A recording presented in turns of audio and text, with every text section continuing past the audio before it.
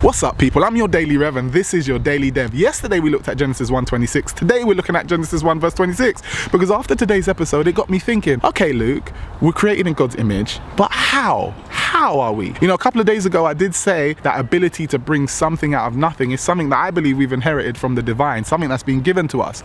But what else? I can understand when we're doing something nice and positive and being awesome and doing great things for humanity. I can get how we could see that divinity within ourselves.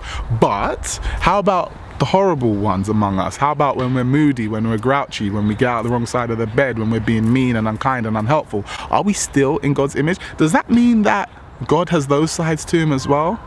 You know, the more I read the Bible and the more I do these devotions with you, is the more questions I have than answers. And actually, that is my approach to the Bible. I actually get more questions than answers. And so I'm hoping you can help me out here, guys. How are we created in God's image? I hope I'm still your Daily Rev, because that was your Daily Dev.